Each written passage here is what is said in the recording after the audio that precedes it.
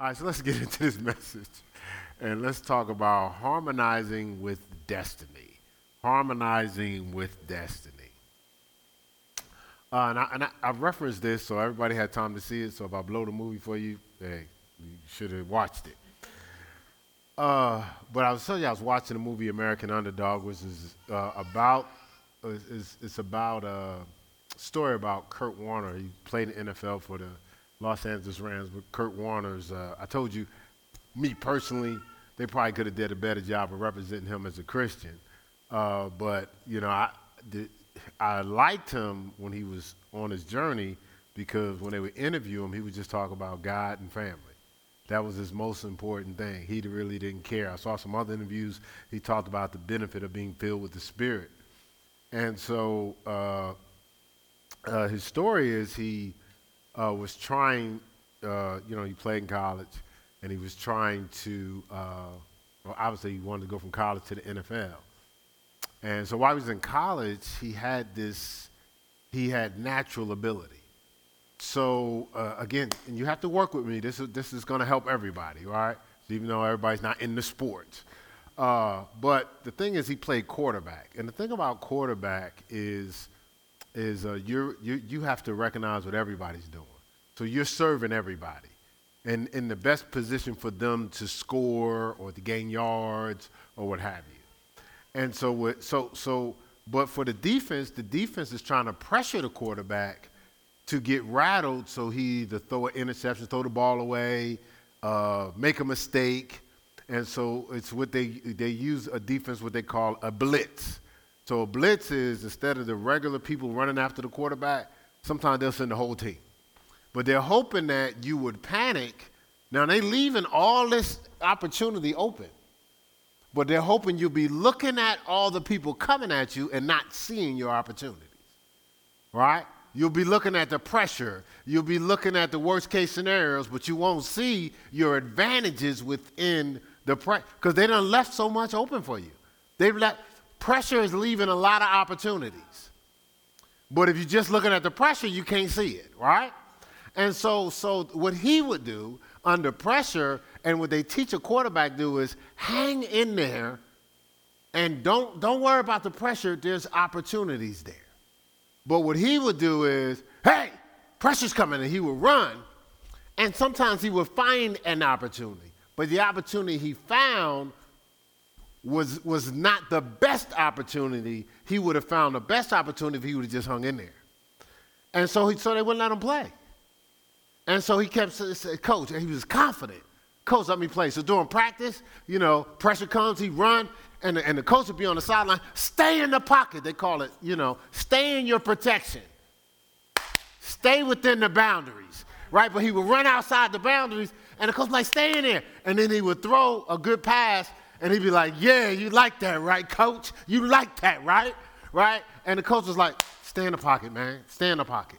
I think about that because when I played basketball, I would come down, make a move, throw a pass, and the guy would catch the ball, dunk, crowd go wild. I look on the sidelines, the coach would be like, Bradley, what should that have been? Bounce pass, coach. He would always bounce pass. Everything was bounce pass. I mean, he said bounce pass so much, if you watching this, sometimes I want to cry.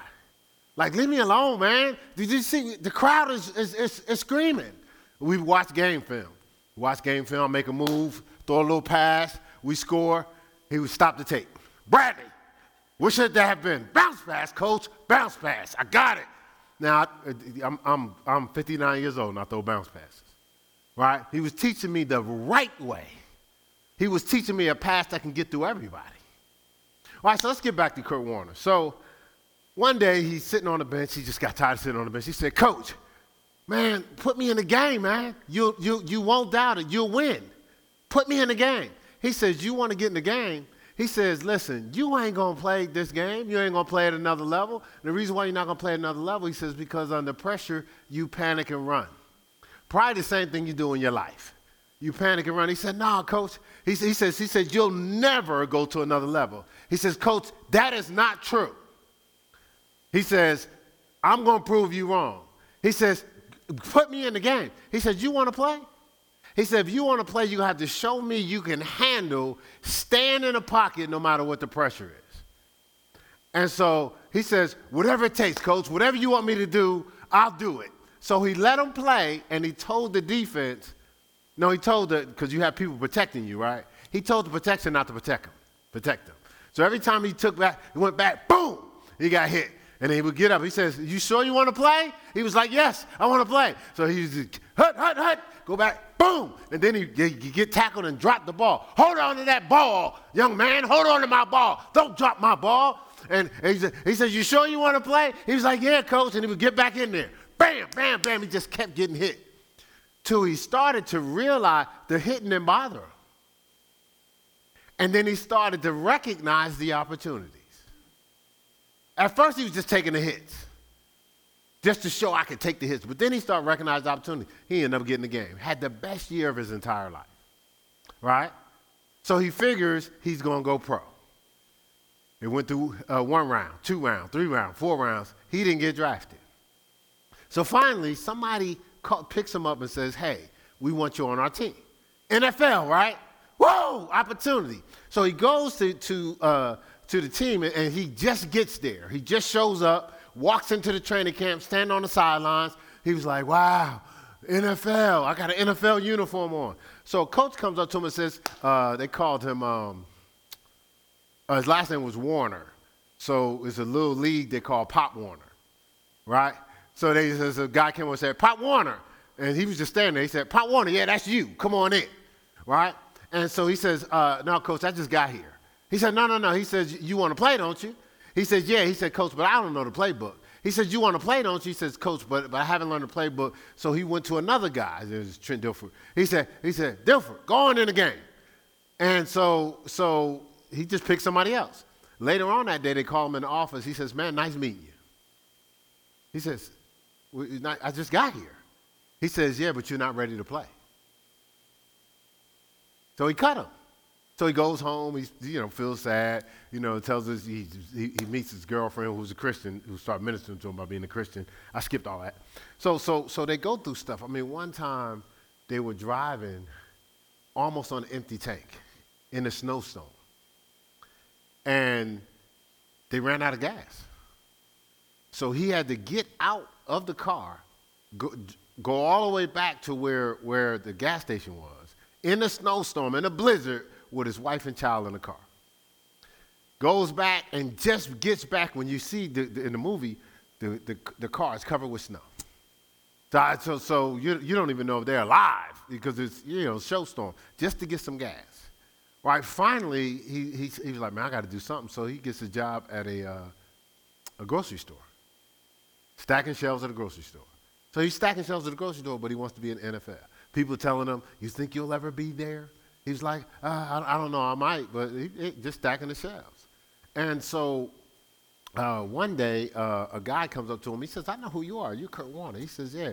He says, people don't know who you are. You're a great quarterback. I have a job for you. He says, oh, man, you got a job for me? He says, yes. It's a new type of football. It's called arena football. He was like, oh, no, that's a circus. He says, no, I'm an NFL quarterback. He says, listen, man. You'll love it. It'll give you a great opportunity. Nah. He says, nah, I'm an NFL quarterback. So he turned the guy down. He went through he kept going through more heartache to a point where the lights is off. They don't even know if they're going to eat. So he had to humble himself, and take the job at arena football. Goes to arena football. Bear with me on the story, y'all. He goes to the arena football, and it was fast. It was half of a normal field. And everything was super fast. So remember he was taught to stay in the pocket. So he stay in the pocket, and the guy says, you're passing too slow. And before he could even get the ball out, somebody would tackle him. And then he was like, you're too slow, you're too slow, you're too slow. So finally they had a practice, and they just kept saying, you're too slow. So he had to throw it fast. You're too slow, throw it fast, too slow. So finally it was like, I think you got it. So he ends up winning whatever their Super Bowl is for arena. Because he learned how to throw the ball fast. He learned how to stay in the pocket. So he does so well, they invite him to an NFL team. But just to be a backup. They don't expect him to play. I don't know, it might have been 1 or 2 games of the season the top quarterback gets hurt. So they put him in the game. Now, when they first brought him to the team, the the coach that ran the offense was like, "Oh, you'll never play here." Matter of fact, he was like, "Why do we even got this?" He told the coach, "Why do we even got this guy on this team?" He said, "This guy is not an NFL player. He's old because now all his time goes by. He's older than everybody. He's slower than everybody. He has a strong arm, but he's not an NFL quarterback." He says, "Man, I have the most sophisticated offense in the NFL. This guy's not going to be able to play." So he was dogging him out. He was throwing balls in his face. He was like, if he made a mistake, "You idiot, you stupid." And he was like, "Yes, sir. No, sir. No, sir." No matter what he said to him, he was just like, "Hey, okay, sir. No problem, sir." And he said, "Let me tell you something. You will never, ever play on this team. I will get rid of you. If it's the last thing I do, you will never play on this team." No matter what he did, he would just dog him out. The guy gets hurt. Now he has to play. The night before, I'm sorry, I skipped something.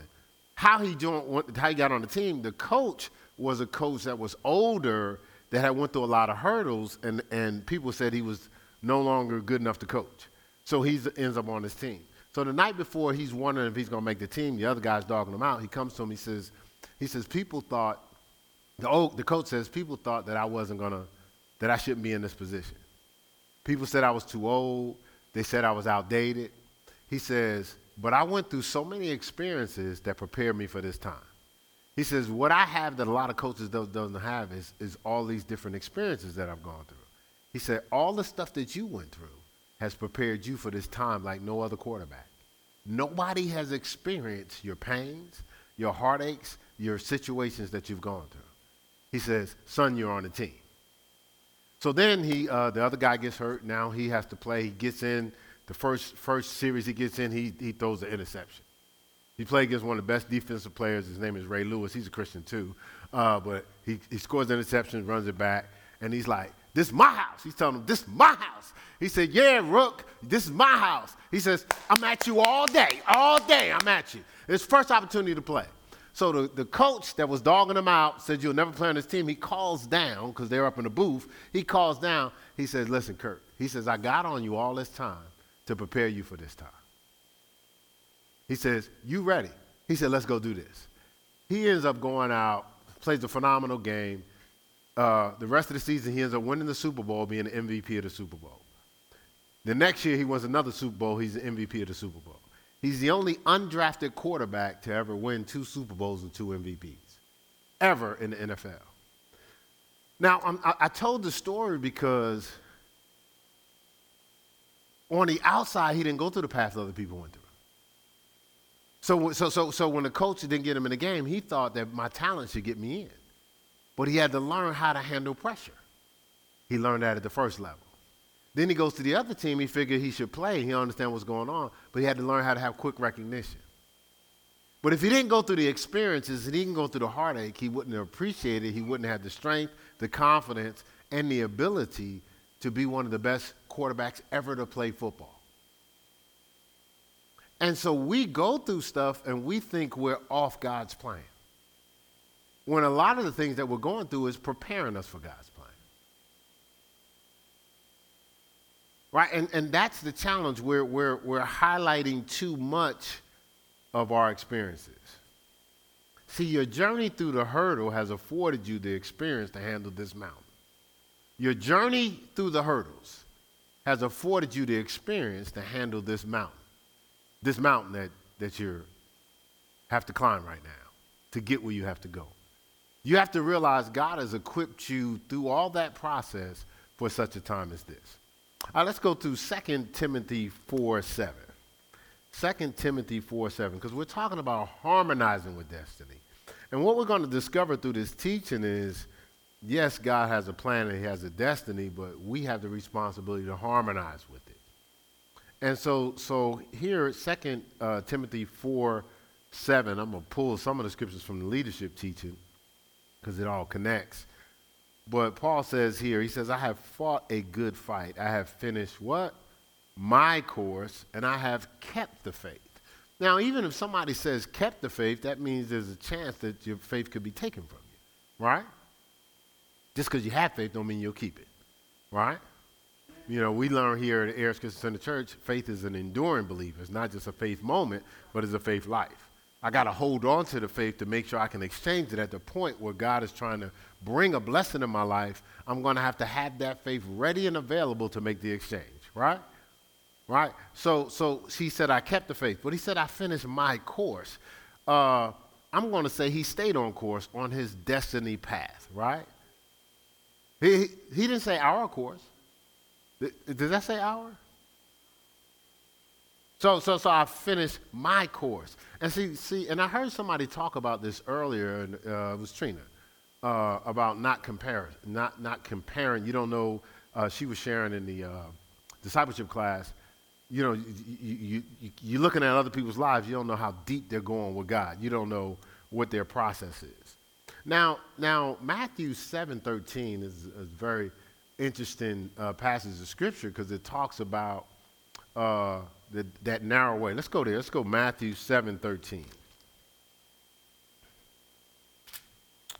Matthew 7, verse 13.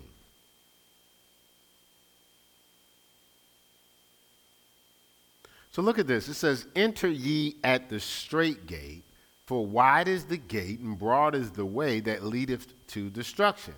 And many there be which go thereat.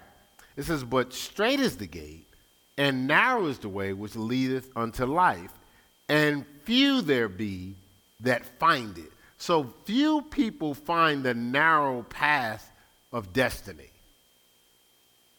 Because most people are tempted by the broad way, right?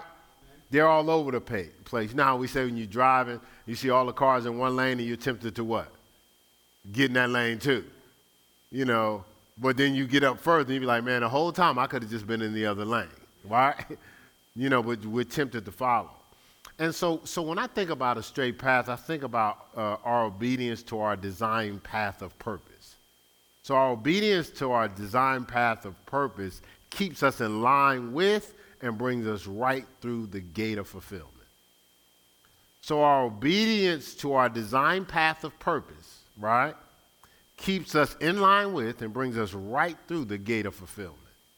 So it's not just we having a path or a destiny. We have to be obedient to stay in harmony with it, right? We have to be obedient to stay in harmony. Let's look here, Proverbs 4, 19 through 27. Proverbs 4, 19 through 27. Again, we're talking about harmonizing with destiny. Harmonizing with destiny. Because we hear a lot, and again, if I challenge you to do come to Bible school on Saturday to really process through scriptures the right way, but we hear a lot of stuff, and then we lock into what we hear, but we don't go deep enough to try to understand it. So we know there's a destiny. We know God has some plans, and we think God is responsible for all of it. But we'll find out what our part is through this teaching. So it says this. It says, this is the classic amplified version. It says, don't turn to the right or left. No, I'm sorry. My heading is don't turn to the right or left. The scripture says, the way of the wicked is like deep darkness. They do not know over what they stumble.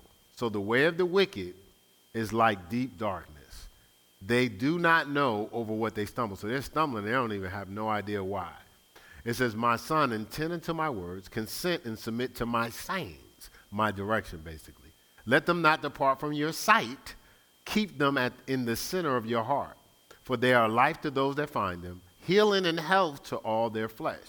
Keep and guard your heart with all diligence, and above all, that you guard, for out of it flows the springs of life. It says, put away from you false and dishonest speech, and willful and contrary talk put far from you. It said, let your eyes look right on with fixed purpose,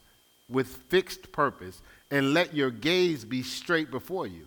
Consider well the path of your feet, your destiny. Let all your ways be established in order to right. This is key here. Turn not aside to the right hand or to the left. Remove your foot from evil. So what it's saying is we have this destiny path lined up, this straight path, right? But we're going to be tempted to turn to the right or the left, to take the deep, dark path, the stumbling path. all of us have stumbled, right? Anybody here have not stumbled in their life? I just wanted to see if we need to lay hands on anybody. All right, but why? Not because we're trying to be evil, because we're tempted, or we get weary in well doing, or it just seems easy. It's the path of least resistance, right? And so this is saying stay locked in. Now, while you're locked in, there's going to be people off to the side that have successes. There's going to be people that have relationships you want, have acquisitions that you would like to acquire. There's people that's going to look like they have favor that you may want. But you got to stay locked in on your path. You can't be tempted to be jumping ship because it looks more enticing. Yeah, it looks more enticing because that's for them, not you, right? And somebody used this example. I share it a lot, but I think somebody used it in Bible Study Fellowship. Venetia used it. I gave you the example of the difference between a tulip being birthed and an orange tree.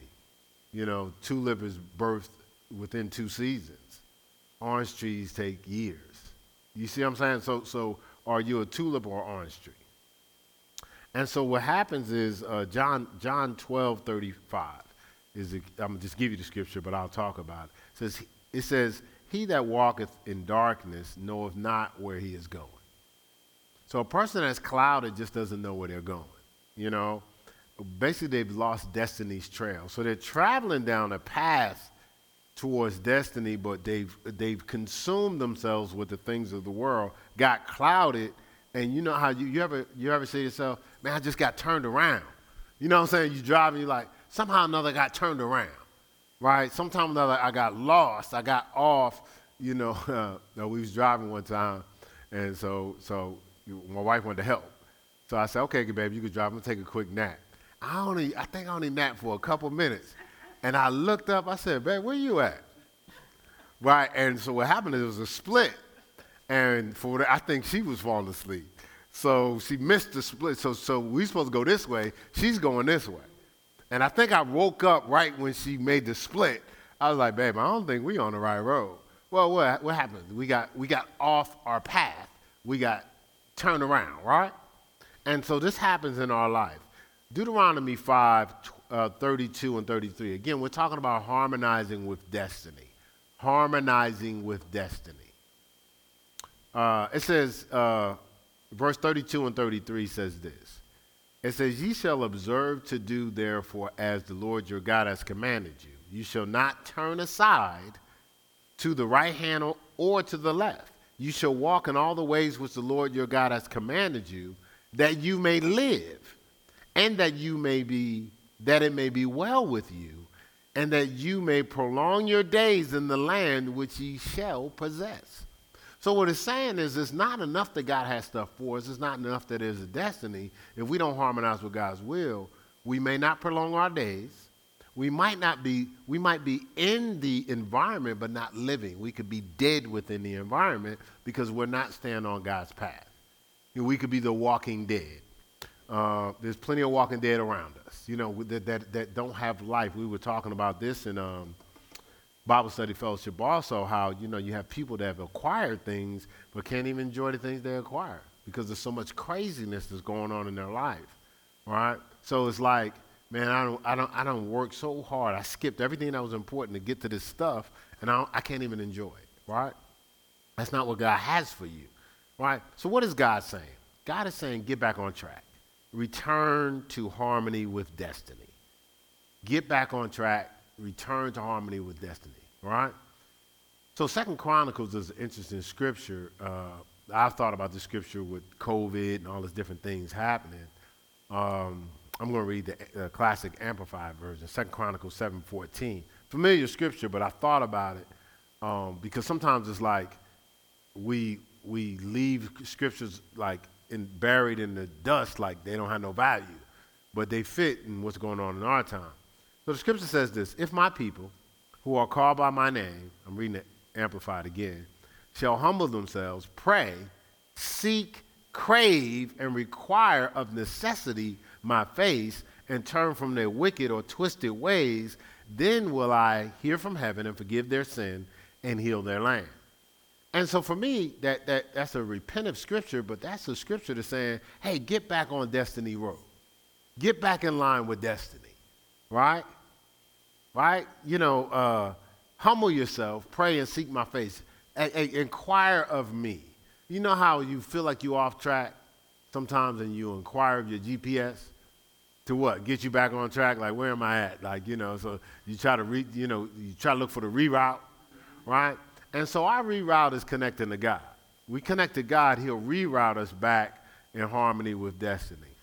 And when I was meditating on this, I was thinking about the young prophet. It might be 1 Kings 13. And so the young prophet comes in town, and God gave him specific instructions. He says, so you go into town, prophesy, don't go out the way you came. So you'll be like, well, why? Well, some of that is you're going to come in town, they'll be like, okay, that's prophet. The prophet's coming to town. What you have to prophesy is not going to be a good thing. Don't go back. Don't go back by them. Just keep on going. So the king, he said, don't eat with nobody, right? He told him don't eat. So he basically saying don't fellowship, what was it? Don't stand in the way of sinners, don't sit in the seat of scornful, right? He said don't fellowship with what you're being exposed to, right? And so the king, after he prophesied, the king was like, okay, this is a man of God. He's like, man, hey, would you come dine with me? He said, no, I got specific instructions here. I got to come prophesy, don't go back the way I came, and don't have a meal. So he keeps on going, and the old prophet comes and says, where is that young prophet? And they says, well, he went out down that road, down Destiny Road. So the old prophet gets on his horse and follows him, catches him and says, hey, man, how you doing? And he recognizes this is a veteran prophet, a man of authority, right? And he says, hey, man, why don't you come and eat with me? He said, no. God gave me specific instructions. Come in, prophesy, right?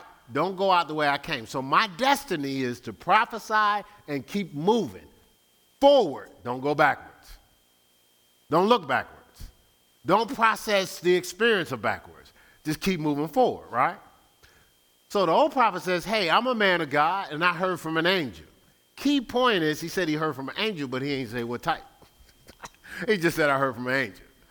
He says, and the angel told me, hey, you actually can come and eat with me. So again, because he probably was a compliant guy, he's like, this is an elder prophet. He has authority. I'm just going to roll with what he says, right? So he goes, he dines with them. He leaves out, and he gets taken out by a lion. He dies. So then so people come by and say, man, ain't that the prophet, man?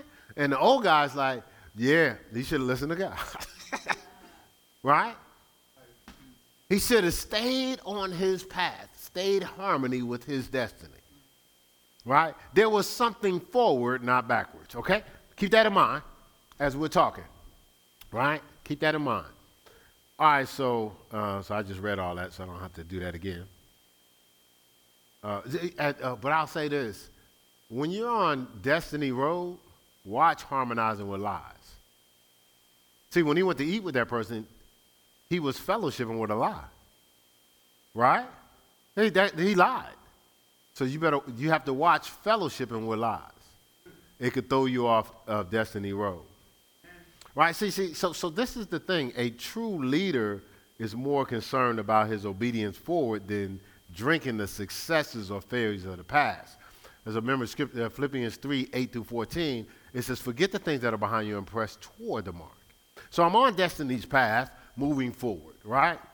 But I'm tempted to reference, I can't believe they did that. Reference, man, I was sweet when I did that. Reference a lot of things that was going to slow me down what? My momentum towards destiny's path. But a true leader is not really concerned with the failures or successes of the past. Like some of us are stuck in, we're on destiny's road, but we've been in the same place for years. Because we're looking for closure. Right? I'll be able to move forward once I get closure. Show me in the Bible where you got to have closure. Because if the scripture says, forget the things that are behind you and press toward the mark of the prize of the high calling of Christ Jesus, if it's saying forget them, you ain't going to get no closure, are you?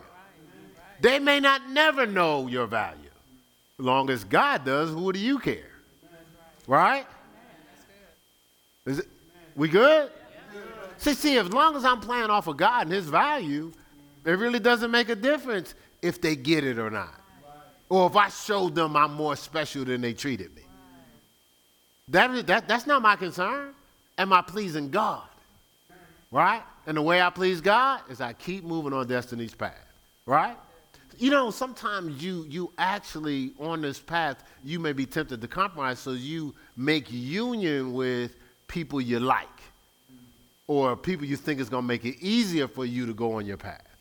Now, God, you wake up and God shows you what you're supposed to do on your path, but you're trying to hold on to a relationship that he's telling you to let go. Right? And then the challenge is, well, I just want to make sure there's closure. Well, that person's not going to let you have no closure because they're trying to keep you stuck in the mud. Right? You got to forget the things behind you and press. Right? All right, we got that? Did you get that? All right, good. All right, so just making sure everybody getting everything they need here today, you know what I'm saying? Full service church, right? All right, so this is what the challenge is. Sometimes people are more focused on their communion. A solid leader is more focused on their communion forward than their closure of the past. So I'm more focused on my communion forward with meeting my destiny and what God wants me to do, meeting my obedience, than my closure of the past, right? Remember 1 Kings 19 to 21, you can write it down. Remember Elijah drops the mantle on Elisha because God told him, he says, okay, I'm about to take you to another level, but before I do that, I want you to make Jehu king. I want you to make, Hazael? I want you to make him priest, and I want you to drop your mantle on Elisha, right? And so when he first dropped the mantle on him, see, the scripture says that Elisha was tilling the oxen or something like that. He was complying. He was handling his business, right? When he dropped the mantle, he said, ho. He says, he knew a man of God just dropped his mantle. He's like, well, hold on. Let me go back and take care of some things first. Let me go back and close some accounts. Make sure I take care of my dad and these people first. He says, man, what do I have to do with you? That was his response. He's like, you don't realize that mantle was a mantle of chosenness. Once that mantle was placed on you, your obedience is to God. You're trying to please God. You're not trying to be compliant to mommy and daddy and all the family anymore. Some of us, it's hard for us to advance forward. And I'm going to tell you right now, you're playing a dangerous game. Because you're playing the I've approved what I'm doing because of family game. You're playing I've approved what I'm doing because of the money game. And the grace is, you don't live by grace, you live by faith. Amen. And some of us have been using up our grace for what God didn't allot it for. And so you're playing that, as long as I'm complying to family, it's family. But Jesus, imagine if Jesus did that. He had to go forward and do what God told him to do. His family came to the house that he was in. It's like, hey, yo, my man, tell Jesus I'm out here. So Ms. Lamar goes in to tell Jesus that his mom and brother and them outside. Jesus didn't even flinch. He said, tell them that my family are people that serving God. See, that's hard. See, that's hard. But what he was saying is, I'm fulfilling God's purpose. I ain't got time for familiar.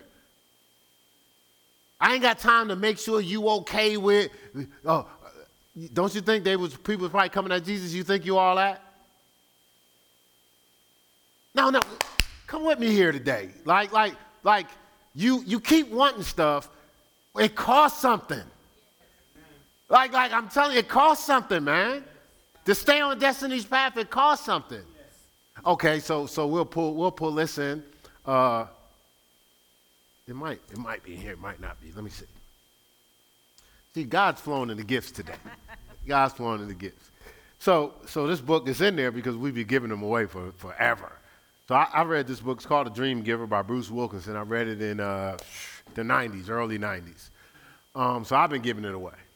And the interesting thing about the book is, I'm not going to give you the whole book because we don't have time, but at the beginning of the book, So it's a guy, the main character is called Ordinary.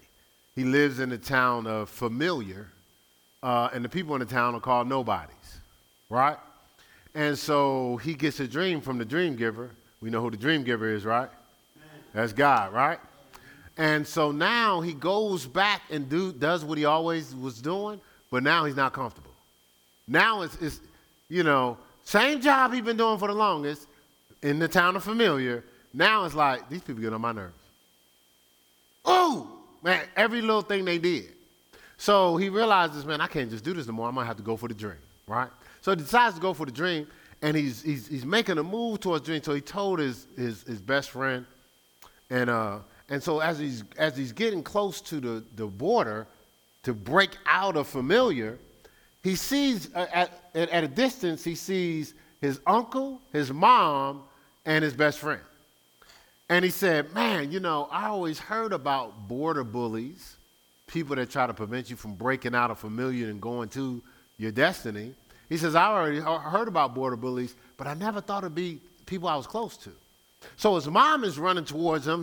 His mom, Familiar, his mom, Ordy, no. So she's like, don't go for the dream. Something can happen to you. So she's presenting all the worst case scenarios because she's used to Familiar. The uncle had the best friend, he was like, man, I know you told me about the dream and I kind of was in agreement, but I didn't think you was going to go for it. Man, are you crazy? The uncle came at him a whole nother way. Man, who you think you are? A nobody trying to be a somebody. You need to take your butt back to Familiar and do what you've always done like all the rest of us. Right? See, again, we deal with this all the time. Some of us ignore the border bullies and just submit to them because we don't want to hear their mouth, right? But anytime you break out to something that's different, it's going to be uncomfortable. Yes. It's going to be uncomfortable. Everybody ain't going to understand, right? Hey, just make sure you're not a border bully. Hey, make sure you're not a border bully. Trying to lock people that you care about into your Familiar so you would be comfortable. Because you ain't go for your dreams, so you don't want them to reach theirs. Make sure you're not a border bully. Because you're stuck in Familiar, you want somebody else to accompany you there. Make sure you're not a border bully. Just make sure you can't say you didn't hear me. Right? I said it more one time, didn't I, Terrence? Right. All right, so the scripture says he that put his hand to the plow and looks back is not fit for the kingdom. Like you can't plow out your dream on destiny looking back, waiting for permission. You got to keep moving forward. They'll get it. They'll get it. One way or another, they're going to get it. So let's go to Ephesians 1. They'll get it. And if they don't, you gone. It won't make a difference. All right? All right, we're talking about harmonizing with destiny. All right, so Ephesians 1, verse 11, it says, in whom we have obtained an inheritance, talking about Christ, right? It says being what? Predestinated according to the purpose of him who worketh all things after the counsel of his own will. So it says, in whom also we have obtained an inheritance, right? Being predestinated, so the destiny was already determined, the road at least, according to the purpose of him who worketh all things after the counsel of his own will. So that destiny is in line with his will, and we are counseled or we're guided to stay on destiny's path by staying locked into his will, right? So our the details of the blueprint is in the book, right? Does that make sense? Right? So again, predestined. Predestined is an interesting word. I always give you Isaiah 46:10. God declared the end from the beginning, so I always give you the little analogy where like God started at the end, worked this way back, right, on Destiny Road to the beginning of your life, and then you start the life. So you start the life, but that don't mean you're going to stay on path. See, because this is what the thought has been. Well, if God has predestined our life and God already knows, then it doesn't make a difference what we do. No, that's not necessarily true.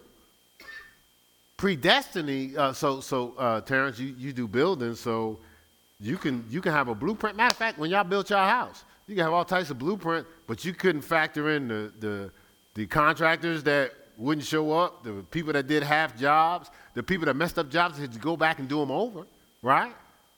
So everybody didn't follow the blueprint, right? Right? And then sometimes when you do something, it's feasibility. Did you say this? Did I get this from you? I think I got this from you yesterday. Did you say when they do a foundation, they got to test it's based on the soil and stuff like that? Okay, all right. So much stuff. He did God Talk yesterday. And so he was saying, like, so a lot of times you see land, you say, okay, they're just going to build a foundation. But he said there's more to it than that. How they build the foundation is based on the soil, based on the land, based on the hills. It's a lot more involved. And if they don't consider the whole picture in building a foundation, they could build a faulty foundation and basically crumble the whole building, right? Right? So there's details to the foundation. So when God gives us a start, he's starting with the foundation. But there's a lot of other things considered. If we listen to God and we stay tuned, we're going to stay on destiny's path the whole time and get to fulfillment. We're going to pick up all that we need like Kurt Warner did. He picked up through his process. Yeah, he had the talent already. But he had to pick up how to stay in the pocket and see opportunities in the midst of pressure. That was in college, right? Then he had to find out how to operate quick recognition under pressure. That was in arena football, right? Then he had to understand how to be resilient and be patient no matter what the circumstances look like, and that was his life. So he was ready when he got on that field, right? But he had to take. He couldn't leave. Just like the guy told him you couldn't leave the pocket because there was opportunities in the midst of that pressure. Hey, there's opportunity in the midst of Destiny's Road, even though you're tempted to take another road. Right? You got to stay. Hey, you got to stay in the pocket. You got to stay on that road. Right? But you got to keep moving forward. You can't be paralyzed by what happened. Listen, we can go to every house in this area. Every house, I will stack my next 20 checks on it. Everybody's going through something. Every single person, every house. I did this, shared this a long time ago. Drove up to a red light, and a person had a beautiful car. I was like, that's a nice car. And the Lord said, yeah, but you don't know what that person's going through. In your mind, you're saying, man, they got it going on good. No, you just like the car. He said, there's a person inside that car, and he said, then now I want you to look at all these cars lined up. There's a different world in each car. Everybody's processing through something totally different in their world. One person's in the car just been abused. Another person in the car just hit the lottery. Another person in the car just got fired. There's so many different things. Everybody's going through something, right? He says, so you don't got no time to be worried about that. Just follow your destiny. Follow your destiny. And listen, man, stop getting punked by what has happened, right? And destiny has nothing to do, we talked about this in the Bible Study Fellowship, ain't got nothing to do with where you think your skill set is. Well, Terrence talked about that. The guy talked. He's like, they're in business. They didn't go to school for business. They didn't have degrees for business. But God keeps sending them what they need for business. I was pursuing professional basketball, not pastoring. You see what I'm saying? Like God gives you what you need. Because God go, look, this fool. I know what he was saying to me. This fool. Oh, he likes that. Oh, Lord. He had another good game. This idiot really think this is what he's going to be doing. I try to shoot a flare up, a spiritual flare. Send him a conversation. How about that injury? Maybe that'll shift him a little bit. No, let's not. We need him, but let him feel it a little bit. No, busted lip, snapped ankle. I can handle it. Broke my patella. I'm right back out there. You guys aren't going to stop me. No, it's like, what do we need to do for you to wake up and realize, let's get on Destiny Road, man. Come on, man. Let's lock in. Let's do this thing. Let's lock it. Come on. Right? Come on. All right. So, all right. Come on, man. What you doing? What you waiting on? There's people waiting on you. Right? In need of you. I need you. What you waiting for? All right. So the interesting thing is, there is a blueprint. The destiny is your blueprint, but the blueprint doesn't control your choice. It just offers the ideal path. So destiny offers the ideal path, but it doesn't control your choice. You can choose not to follow destiny road. So sitting around thinking, well, since God already has planned this thing out, I could do anything. No, your choices will determine if you're going to break through that gate of fulfillment. All right, so hey, put that maze up. Y'all got that maze for me? You got it for Ecamm too, don't you? These are my people.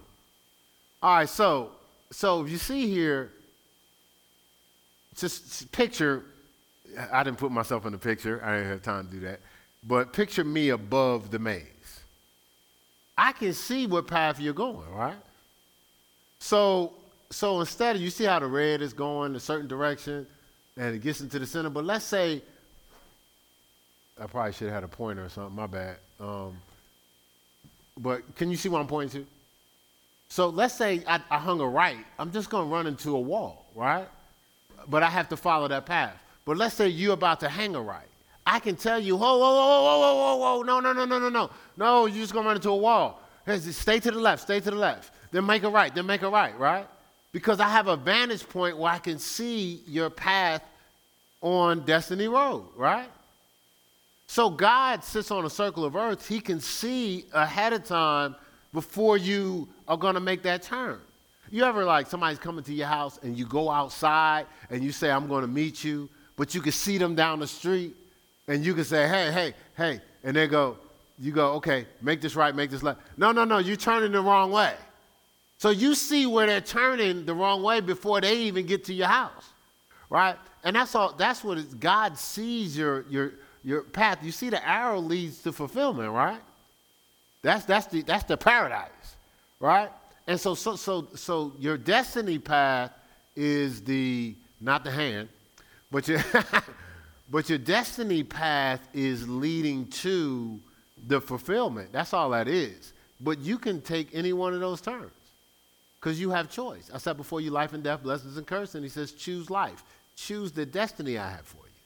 And keep moving forward regardless of the circumstances, right? All right, so let's look here, 1 Corinthians 1. Does that make sense? Yes. You know, because a lot of times we have situations where people go, well, since God knows, I can just do anything and then blame God. No, you made the choice. And listen, I'll share this with you. So hey, we got stuff we got to do, right? So I'm responsible here. If God offers something, I got to share it, right? Is that right? Yeah. All right, so some of us are stubborn, right? Some of us are stubborn. We're not doing what God told us to do, right? Some of us are locked in. Now, I use me. I put myself out there. I taught this way back in Ohio. I was being vulnerable. I invested too much time in basketball. And I took everybody back. Trina did a good job of talking about when she was 17. 17. It was 24, and then 38. Yeah. I know it was three. So, real quick. When I was in high school, see, once I lock into something, you can't move me. If I lock in, like I'm not a quitter. So, you know, I decided to pledge a fraternity. I didn't quit. At day 2, I was like, what did I just do? But I decided I was going to do it, so I took the abuse. So I used to write and draw every day. Like, I love writing and I love drawing every day. That was my thing, right? But then I got exposed to baseball. I played baseball. I played football. I wanted to be a football player, but then I got into basketball. Once I got into basketball, that's all I did. So I told the story before. I used to leave school. So I'm in high school, where my high school was located, Weequahic High School, Chancellor Avenue. I lived on Goldsmith Avenue. So Lou No Goldsmith. I would leave the house, run home because I was the go-for. I had to go to the store every day. So I would run home. Hey, you want me to go to the store? I know I had to go, but I just basically give me the money so I can go to the store. Then I would run to Pathmark, which was on Lyons Avenue, which is so I'm Goldsmith, Parkview Terrace. Then I'm running to Pathmark. These are not short distances. Then I run from Pathmark back home, make sure here's the bread, and probably because I ate all the bread, but anyway, here's the bread. And then I would run to Chancellor Annex where they play basketball. Well, I wanted to be first in line because I was a little kid, real little kid. Now, I'm only 5'1" my freshman year in high school. I'm 4'11" in 8th grade. So I'm a little guy, so I want to be first in line, so I got winners. Sometimes I could keep it, and sometimes somebody punked me for it. I'm a little kid.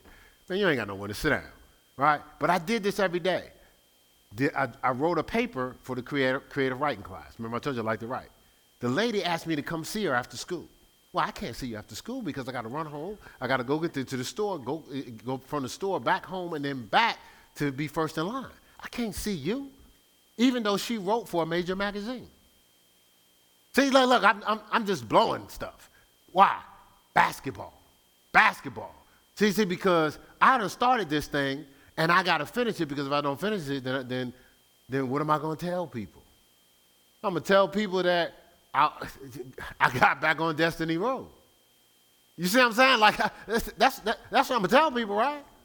Right? But no, I'm locked into this thing. I sacrificed so much for basketball. In college, I took creative writing again, and I took art. The guy asked to publish my writing in the school, whatever, magazine and stuff like that. I was like, okay. I don't even know what he did with it. He could have made money. You know why? I'm playing basketball. I drew myself. Now, I could draw superheroes and stuff like that. Life, like from my knees to my head. Kango cap, sweats, everything. Lifelike. Best thing I ever drew in my life. Don't know where it's at to this day. The guy could have made money off of it. You know why? Because I got a hoop, got to cross over, you see what I'm saying? We better watch it. Is it our destiny, or is it just something we locked into that we wanted? And now, is it God's will, or is it our stubbornness?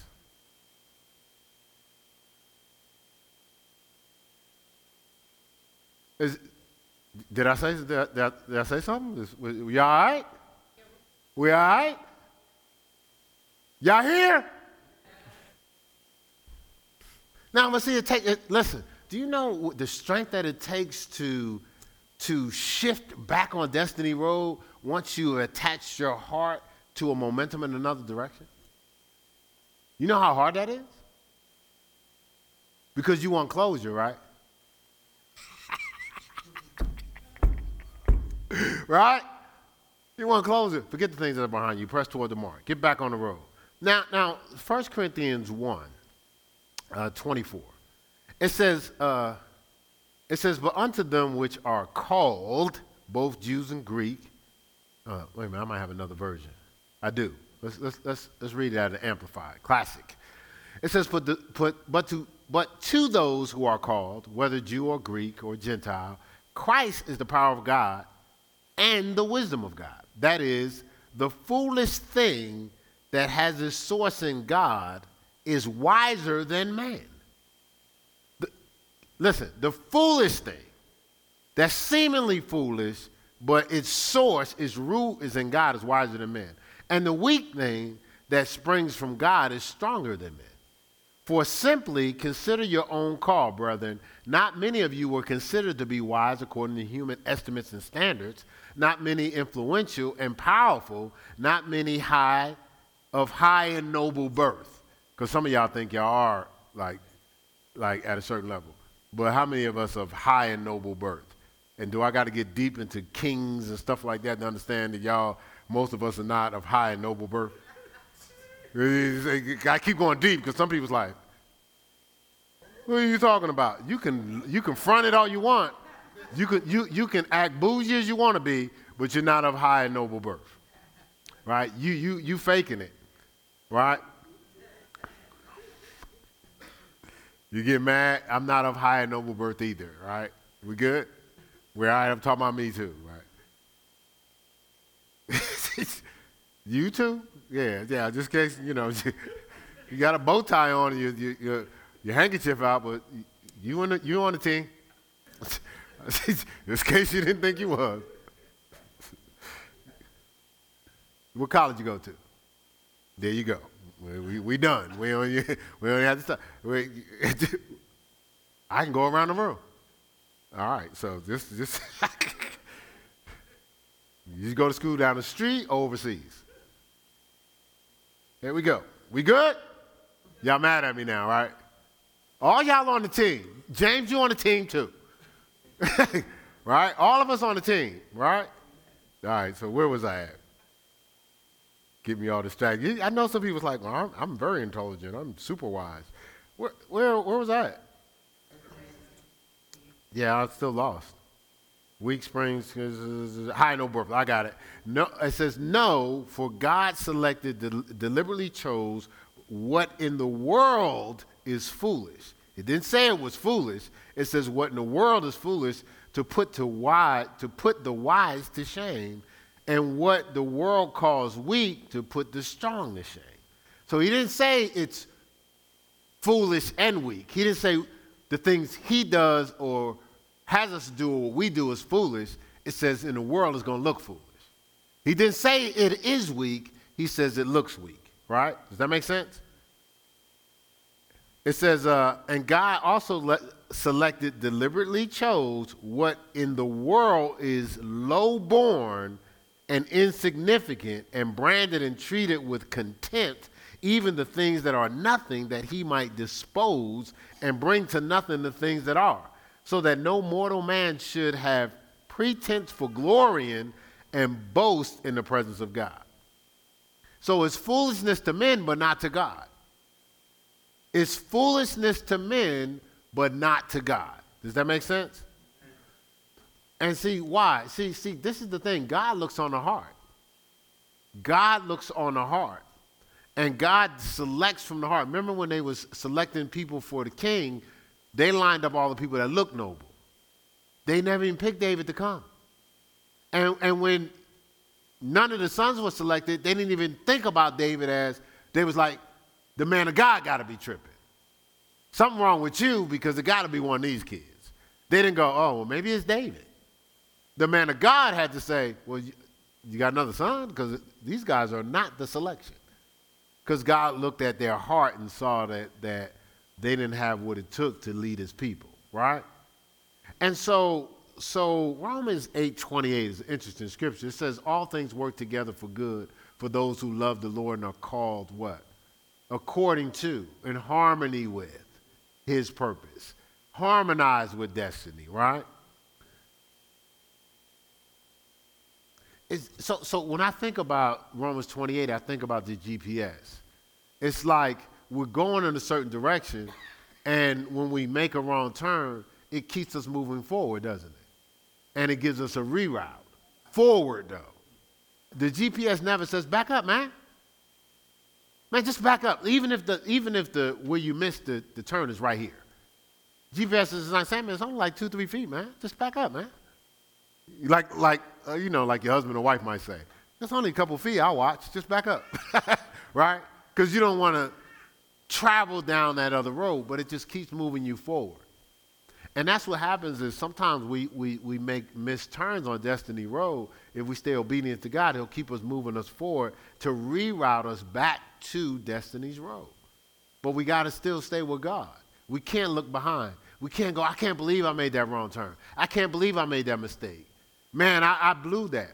Then that's the other thing is sometimes we make the mistake. We're stuck on a path, so destiny is at the door. I'm stuck here because I can't believe I did this. So what I do is, I'll grab Pete over here. So now I try to get familiar with Pete to make me comfortable because Pete on the same spot I'm at. Then I grab Sammy, Tito, and whoever else, and then Yeah, Jermaine, Mike, and I'm just saying. So what I'm saying, now to make music together. No, I'm just playing. So I grab all these people just to make me comfortable where I'm not supposed to be.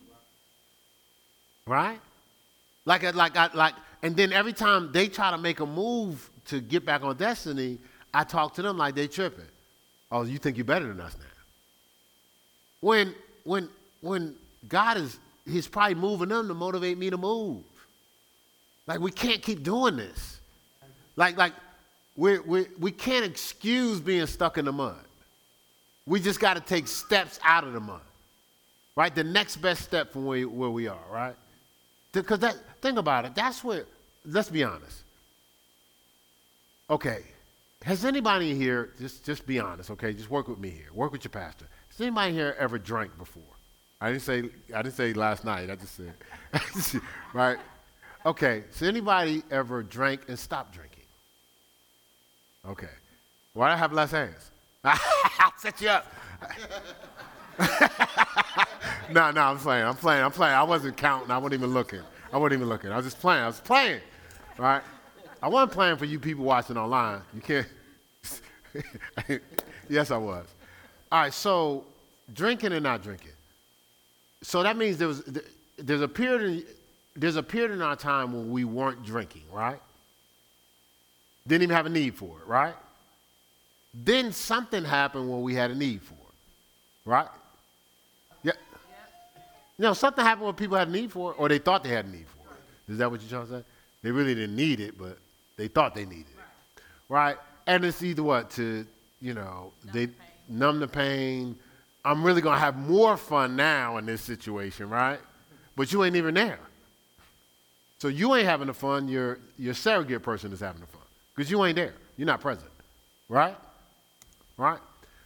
I know y'all want me to talk about drinking, but but my point is, what really happened is you're on Destiny's Road. You're enjoying so much on the road when you're young and stuff like that. Ain't nobody thinking about drinking. Something happens on the road, either it's trauma, catastrophic, disappointment, failure, and now you're offered something on the road to ease the pain, to soothe it. You watch the movie, right? In the movie, the person's doing fine, family's going along fine, and something tragic happened, and they somehow or another, we didn't see it, but in the shelf they had some type of liquor, right? So they go get it, or they go to the bar, right? In the movie, right? I'm saying in the movie, I just try to be nice, right? They go to the bar, right? And when they go to the bar, and it's almost like when you're watching it, you go, yeah, they're going through. And what's the statement? Now I gotta have me a drink. So the statement is true. What they're using is wrong. They need the drink of the Spirit, yes. Listen, what y'all want me to do? Make up stuff? I can't. I got to tell you the truth. And so what happens is when we start, I drank everything, okay? So we good? I'm on the team too. Well, I was on the team. I actually got cut. So what happened is when I drank, maybe this would be better. When I drank, things happened, and I thought I was soothing myself, but I was numb. I was blinding myself. So now I can't even see how to travel on the road. So now I'm getting advice from people. Remember when Paul went blind and Ananias had to guide him? I'm looking for people to guide. What do you think? What do you think? What do you think? What do you think? What do you think? And I'm just going around in circles, but I'm not advancing on Destiny Road. And I'm getting more and more depressed. Sometimes I'm thinking about taking my life. But I'm not really thinking about taking my life. I'm thinking about taking my life. Okay, I'm gonna say it again. I'm not thinking about taking my life. I haven't seen it. I haven't experienced it. I'm thinking about taking my life. When I don't have to take my life, I have to go get it. You understand what I'm saying? Look, come on, man, listen. I don't have to take my life. I got to go get it. Or we can say it this way. If you want to take your life to your life. You understand? Like move out of that place. You don't have to stay there. Right? You got to, start with a step.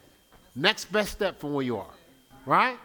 But start to advance on Destiny Road. But if you're over here, get back on the road at least. See, it's kind of hard. There's all these distractions I can't see. Get back. Oh, that's where I'm going.